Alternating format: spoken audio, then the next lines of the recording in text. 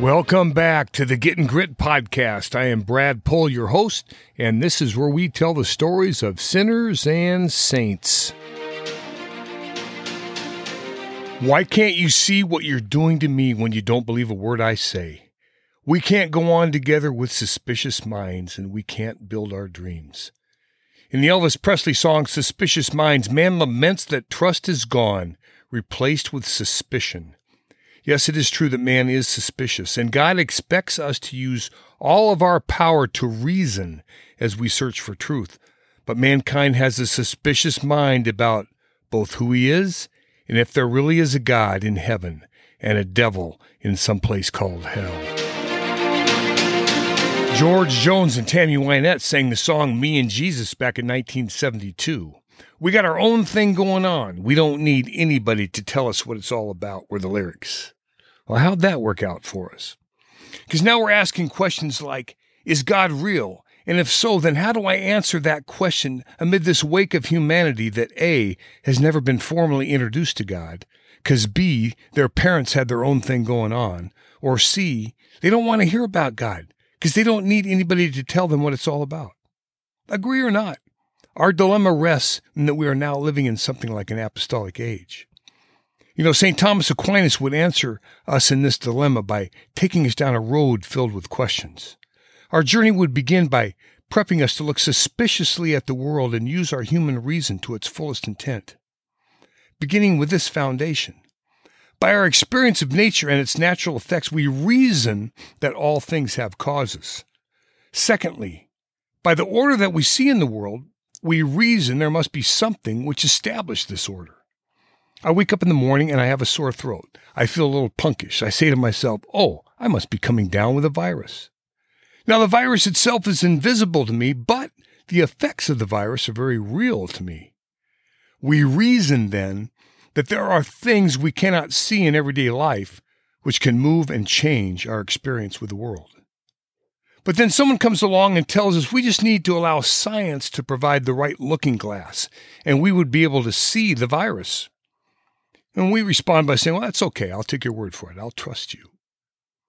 So we learn that we can trust in things that we do not see, which cause order, change, and movement in our world. Remember also that science relies on a philosophy of just cause and effect. That's the very basis of proving all things scientifically. Science can answer the how and the what a lot of the time just by cause and effect, but can it answer the why? Let's unpack this. St. Thomas Aquinas outlined 5 ways to know the existence of God through man's own ability to reason. There is obviously more to know about God than simply he just exists. I know that, you know that, and the devil knows that. However, in an apostolic age, you might find yourself in a position that arguing the existence of God may be useful. Aquinas' first way of knowing the existence of God. We see the order, motion, and change that's around us. We reason that there must be an ultimate source that moves this order, motion, and change. This ultimate source, then, must be the first mover. Our suspicions lead us to reason that there must be cause to these effects we see. Aquinas' second way states, in order for there to be causes at work, there must be a first cause. And for something to be a first cause, it must also be an uncaused cause.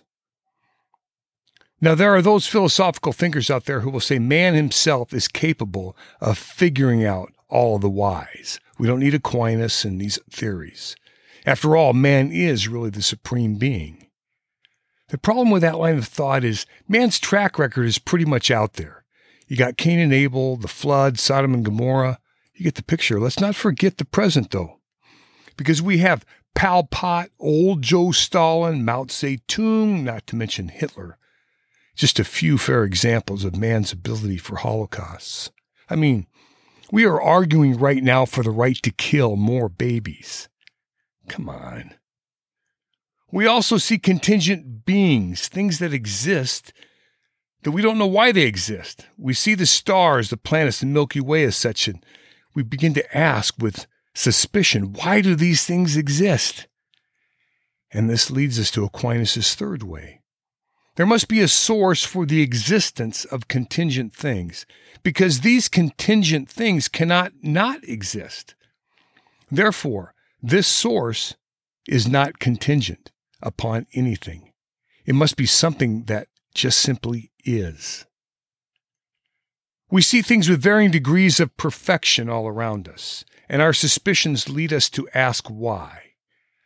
Aquinas' fourth way states, there must be a perfect being that is the source of all things differing in grades of perfection.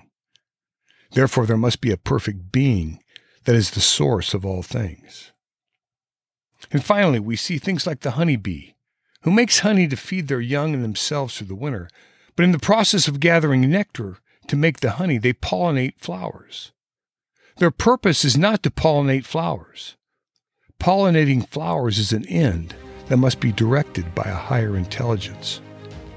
Aquinas' fifth way states, things without intelligence cannot work for the sake of an end, unless a higher intelligence is directing them. Yes, it is capable for science to answer a lot of the how, that some particular cause brought about some particular effect or the what. But science can never really answer the why, because it's simply not in the DNA of science.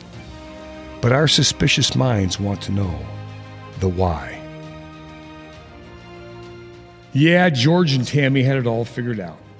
That me and Jesus thing turned out to just be a lot about me. Cardinal Timothy Dolan laments man's desire to euphorically play ship captain and crew for his own existence. And of course, we might say the existence of all life. See, man wants a king without a kingdom. He wants a shepherd without any other sheep. He wants a father with himself as the only child. He wants a general without an army. And he wants to believe without belonging. But we started out by asking the question, does God exist? Of course he does. He is the first mover, the first cause, a source not contingent, a perfect being that intelligently directs all of life. Plus the ship captain and crew. Ain't it so? This is Getting Grit signing off. Blessings to you all. Dominus Vobiscum.